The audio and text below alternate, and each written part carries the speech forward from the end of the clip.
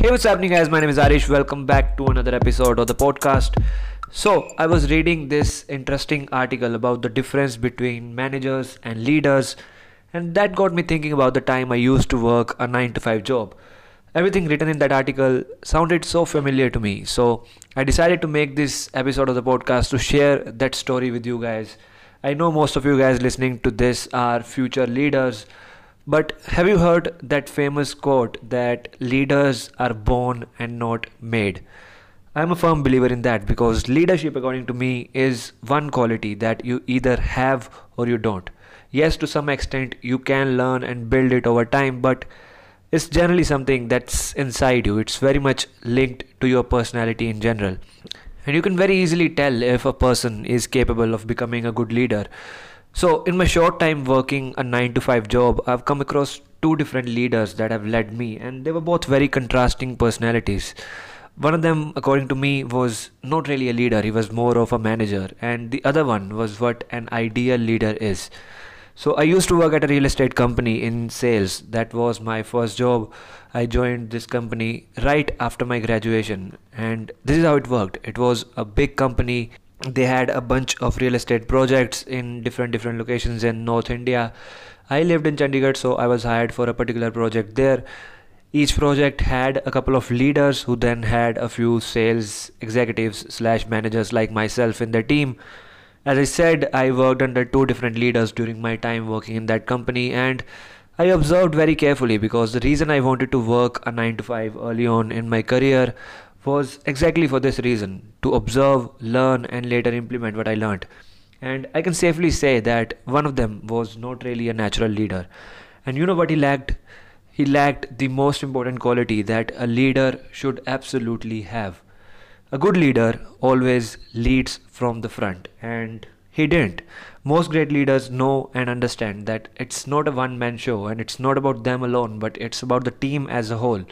I'll give you an example. So, we had individual targets as well as team targets. That's how most sales jobs are. You get a specific target that you need to achieve in a specific time period, like a month or a quarter. For example, I had to make X amount of sales or more in a given period. And every time we lagged behind that given target, he would just put the blame on us whenever he was questioned. But whenever we did well, he would be the first one to take the credit. Again, an ideal leader would do the opposite. Instead of seeking credit, a good leader gives credit. And not just that, he never contributed in anything. He would just tell us what to do. He was good at making plans, like this is how we can achieve our target, do this, do that, meet these many people, you meet X amount of people, you make X amount of sales. Again, too much planning. That's what managers do. I'm not saying check boxes are bad.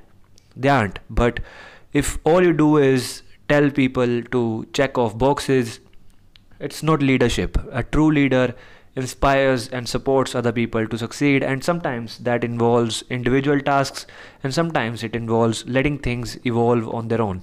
Numbers are important, however, they aren't the only thing that matters.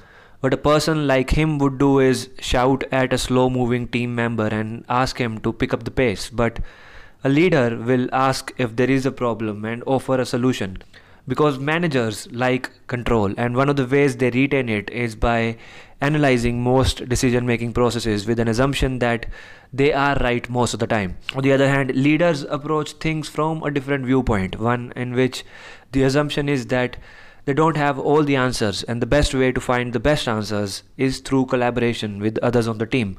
There's a back and forth communication, and the team is invited to share their ideas rather than just sitting them down and just telling them this is what we're gonna do. So, here's the conclusion. It's your choice. Do you want to be remembered as a leader or a manager? Whether you have a job or you are a business owner, your success depends heavily on what route you take. I used to read these things in books, and then I saw these two contrasting personalities, and all that I read made a lot more sense. Yes, to some extent you can learn things along the way, but really, leaders are born and not made. With that said, thanks so much for tuning in. Hope you guys found it interesting, informative. I will try to make more such episodes based on my experiences as I observe, learn, and grow.